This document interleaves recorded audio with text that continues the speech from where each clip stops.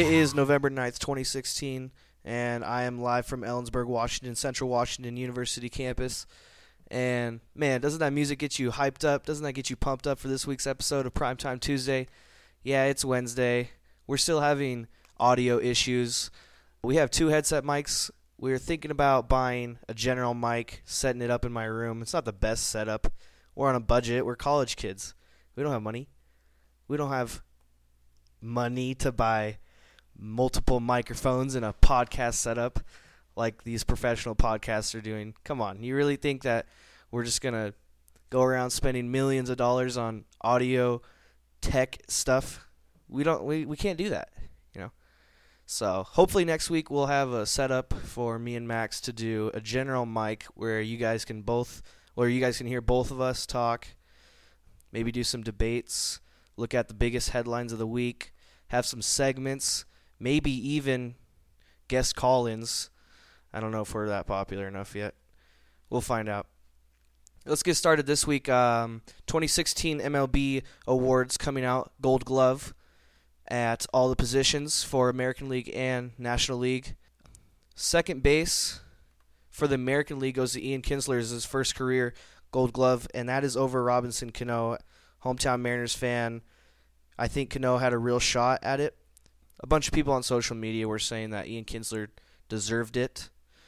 Also, Kyle Seager at third base for the Mariners lost the Gold Glove race to Adrian Beltre for the Rangers. It's his fifth career Gold Glove, and I thought Adrian Beltre deserved that one as well. In the National League, first base goes to the Cubs first baseman Anthony Rizzo. It's his first career Gold Glove, and I really think he was the stronghold of the Cubs defense. It was even shown in the postseason and the World Series that he was one of their best defensive players. And also for the Cubs, out in right field, Jason Hayward got it. It's his fourth career Gold Glove.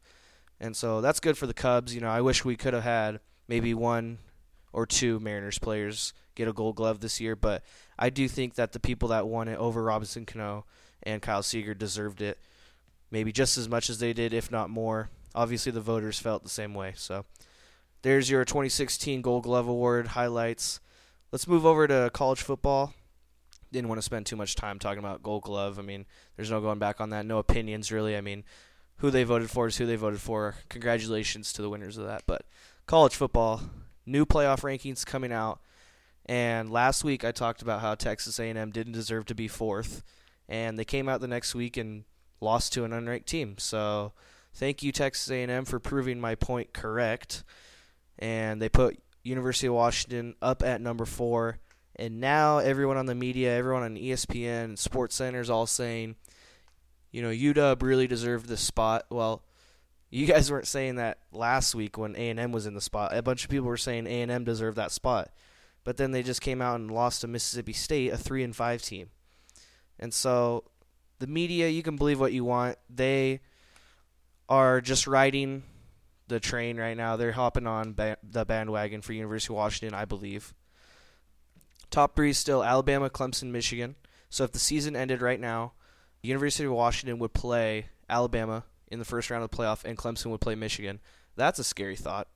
I don't think we can make it past Alabama in the semifinal. That would be very scary, having to play the number 1 team in the country.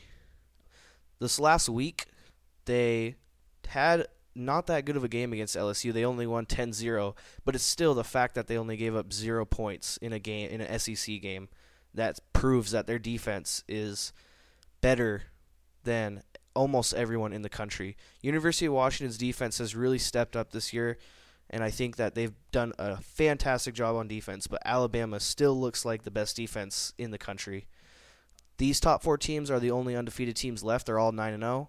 Everyone below them has lost at least one game. And the only other undefeated team in the college rankings is Western Michigan. They're 9-0, but their strength of schedule is 113, whereas Alabama is 3, Clemson is 28, and Michigan and Washington are 60 and 67th. And so their strength of schedule doesn't really make them a contender for the playoff. Obviously, they're in a not as good conference as these 4 teams. But University of Washington in the playoff, and the last week of college football, rivalry week, University of Washington is going to have to play Washington State. Michigan is going to have to play Ohio State. and Alabama is going to have to play Auburn. These 3 games are going to be crazy. They are going to determine who's going to go to the playoff. I mean, if one of them loses, here comes Ohio State, or here comes Louisville, or even here comes Wisconsin, a 2-loss team. You could even throw a 2-loss team into the playoff mixed with these undefeated teams. And that's why I love college football, honestly. I don't think anyone's out of it yet in the top 10. I think anyone in the top 10 can make it at this point.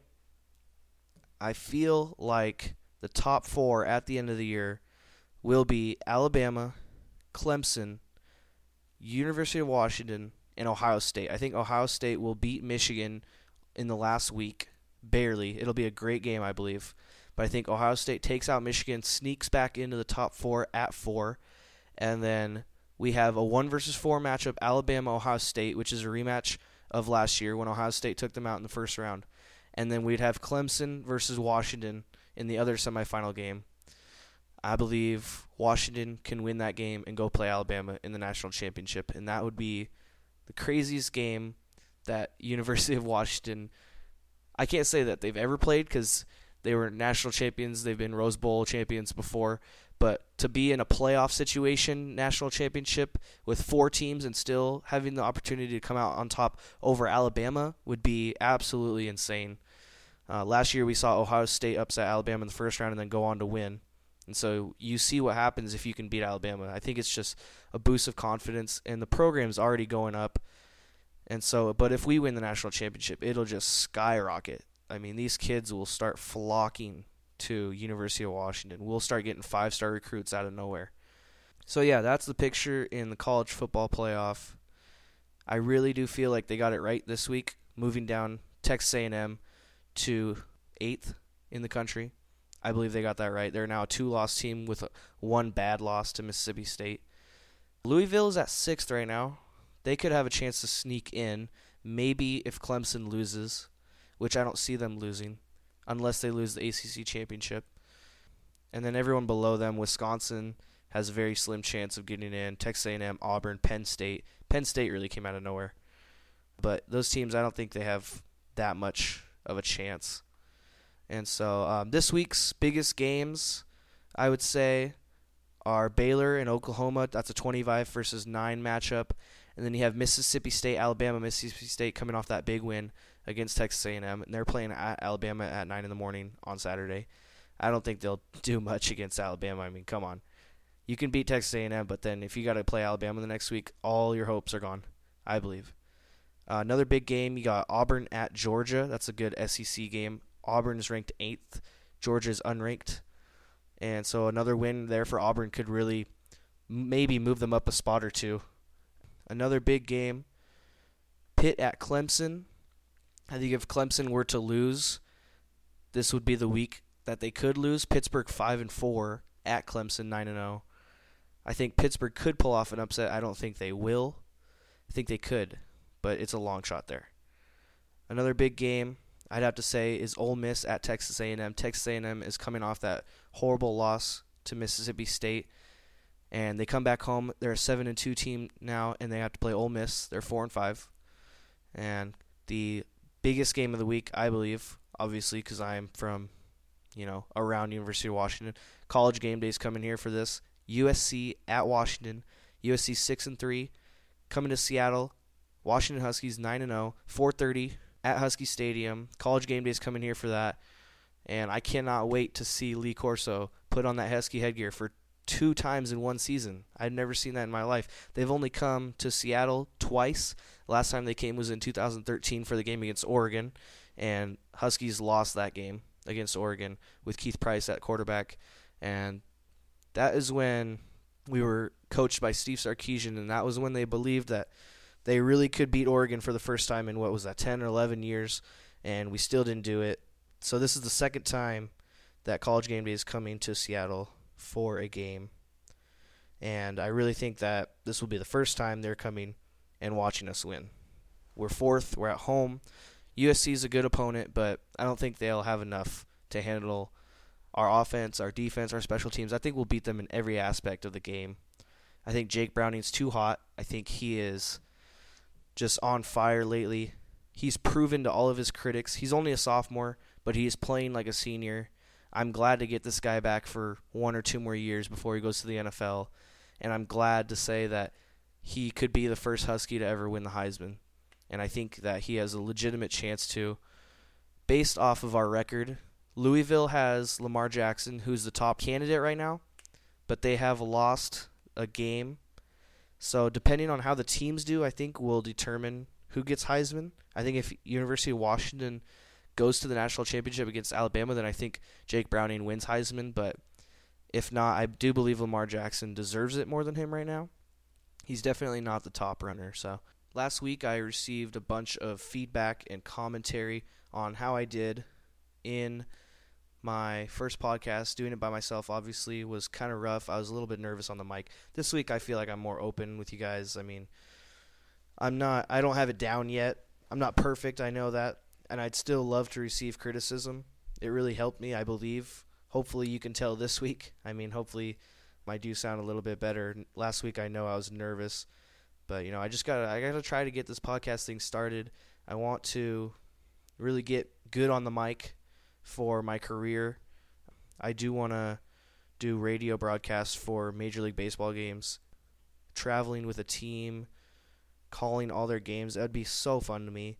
This is my start. This is, the beginning of my journey. And so I really thank you guys for all the feedback. It really means a lot. The next step in the podcast would be to get some kind of sponsorship or advertisement, bringing in the intro with the nice EDM music. That's my favorite kind of music. I love doing the intro with that. But then coming in and saying, welcome to Primetime Tuesday, sponsored by, and then have a sponsorship there. That's the next step of the podcast. That would be amazing to have. I feel like that would really push the podcast up to the next level. Right now, it's just 2 college guys trying to make a podcast, trying to get our names out there, trying to get somewhat popular. We don't know where this thing's going to take us. We don't know where we're going to go with this. I'm hoping that we become somewhat, known for the podcast, but that's a long stretch when so many people do podcasts and so many people do sports podcasts, and there's ESPN shows to listen to and there's other stuff to listen to. Not many people can really make it like that, but that would be nice. That'd be nice. All right, let's go into another topic. I want to talk about the Major League Soccer playoffs. I know some of the listeners don't really care for soccer as much as, say, football, baseball, or basketball. But Seattle Sounders, I do want to talk about them. They really came out of nowhere this year. They were in 9th out of 10, I believe, in the Western Conference. And then they fired Ziggy Schmidt, the coach, and picked up the big transfer, Nicholas Ladero. And ever since then, they have turned everything around, bringing in Brian Schmetzer as coach. They somehow crawled their way back into the playoff spot, having the last 2 games they had to win one to make the playoffs, and they won the last match of the year to make the playoffs. And then from there, they have not stopped. They have not looked back. They won the knockout round of the playoffs, and then they took out the number 1 seed FC Dallas in the 2-leg. They ended up winning on aggregate 4-2. And so now they're all of a sudden in the Western Conference Finals. And if we win this matchup with Colorado Rapids in the 2-leg matchup here, then we will go to the MLS Cup. And if we won the MLS Cup, it would be the biggest turnaround in a soccer season that I've ever seen. I mean, we were down and out. We were already looking forward to next year, I'd say. Some fans were looking forward to next year and maybe how we could do better, some things we could upgrade on. And now all the fans are talking about what can we do to win the MLS Cup, and I think that's great for the sport of soccer, especially in Seattle. Okay, I know we're blowing through topics here, but the next thing I do want to talk about is with the election of Donald Trump. I want to know from the listeners, leave a comment, leave a reply on Facebook or SoundCloud or however you want to do it. Reach me if you have my number. I do want to know how, if this election of Donald Trump will affect sports at all. I believe it's already affecting it a little bit with some fans obviously supporting Hillary, and with her losing, will this affect sports at all? Will this drop ratings? Will this raise ratings? What will his role in sports be? I know Barack Obama filled out his March Madness bracket every year, and sometimes that was what March Madness fans look forward to. Like, who does Barack Obama have winning college basketball championship? Will Trump do anything like that to appeal to sports fans? This isn't a political podcast. I don't want to bring up anything other than that. I just want to know if you guys think that Donald Trump will affect positively or negatively or neutrally sports in any way. Okay, I want to hop into a new segment. Every week, maybe once every 2 weeks, I will be doing my NFL top 5, in my opinion. Who is the best 5 teams in the NFL? I believe that a lot of podcasts and even shows on TV do an NFL top 5. So I'm not trying to mix in with the crowd. I'm not trying to just fit in with podcasts. I really do just want to give you guys my opinion on the top 5 in the NFL. I do enjoy watching NFL. I enjoy watching college football more, but there's the way that you can rank the top 5 in college football is so much different than NFL when they're playing to get to the NFL and not just playing for the money in NFL. They're not playing to get to the next level. They're already at the top level. And so the top 5 really should show the top 5 based on skill. In college football, I don't think the top 5 is based on skill. I think it's based on how good your program is as a whole. Maybe not just skill, but maybe lucky win could put you a spot or two ahead of where you should be. But in the NFL, the top 5 really is based on these top 5 teams should be the last 5 teams in the playoffs. The top 4 should be the AFC and NFC championship maybe, and even the top 2 should be your Super Bowl contenders, maybe who you'd see in the Super Bowl game, and your number 1 team should be who you think will win the Super Bowl at the end of the year. I think that's how your NFL top 5 should look. And so at number 5, I have the Atlanta Falcons. They lead the NFL in offense this year. They have almost 34 points per game. That's almost unheard of. I mean, that is a lot of points per game if you're thinking about NFL and how good some of these defenses are that you have to play. So I think the Falcons are at number 5. They have a great offense. They're 6-3. And yeah, they just look good. They're running the NFC South right now. I think they'll win that division and make it to the playoffs easily. Number 4, I have the Seattle Seahawks. At the beginning of the season, they weren't looking that great. They still don't look that great in the running game. But I think they're number 4 just because they find ways to win. I know there's a bunch of controversy each week with this should have been a flag, this shouldn't have been a flag. And I really look past that. I really look at the record and how we got to 5-2-1. I know the tie was sad to watch, but 5-2-1 is not that bad of a record when you're looking at who should be winning the division and going to the playoffs and maybe even getting home field advantage. I think they're number 4. I think they're a little bit better than the Falcons, but I don't think they're quite Super Bowl ready yet. At number 3, I have the Oakland Raiders. They are 7-2. They are the new favorite in the AFC West over the Broncos. They proved that this week on Sunday Night Football by beating them.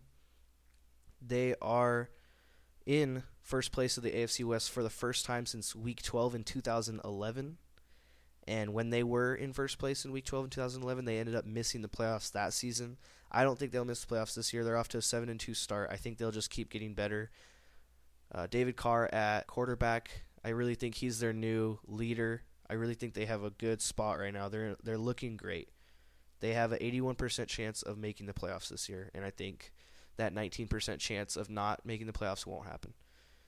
At number 2, I have the Dallas Cowboys. They're 7-1. They have Dak Prescott at quarterback, who looks great. They have Ezekiel Elliott at running back, who looks great. Obviously, their offensive line is great. They've been great. Their defense isn't that great talent-wise, but their offense has been good enough to make up for the bad defense, you could say. The leadership of Dak and Ezekiel Elliott, they have been able to dominate on time of possession and not leaving their defense out there as they have in past years. They left their defense out there so long that I feel like they were getting tired and giving up more points than they usually do. And so I have Dallas at number 2. At number 1, I have the New England Patriots. They're 7-1. I think they've been number 1 for the past 3 or 4 weeks. No matter who is starting at quarterback, their defense is really good. They're unstoppable in the passing game. Tom Brady leads the quarterback rating in the NFL with a 91.5. He has 12 touchdowns and no interceptions since coming back from his suspension. That's literally perfect. He hasn't made one mistake since coming back. They are the heavy favorite to win the Super Bowl. According to the NFL FPI, they have a 38% chance of doing so. That is the highest in the NFL. And if you think halfway through the regular season, if you already have an almost 40% chance to win the Super Bowl, that shows that you are the odds-on favorite to win the Super Bowl, I'd say. Like, they're in a great spot right now, and no other team has a better than a 15% chance of even going to the Super Bowl. And these guys have a 38% chance of winning it. That is proof right there that they are the best team in the NFL. I can agree with that statement. Most people can agree with that statement. All right, that is all for the NFL Top 5 segment. And that is all for this week's show. I'll see you guys next week, hopefully on Tuesday with me and Max. And until then, thank you for tuning in. All you calabrese do the mumble like a crazy, mumble like a crazy, mumble like a crazy, mumble like a crazy.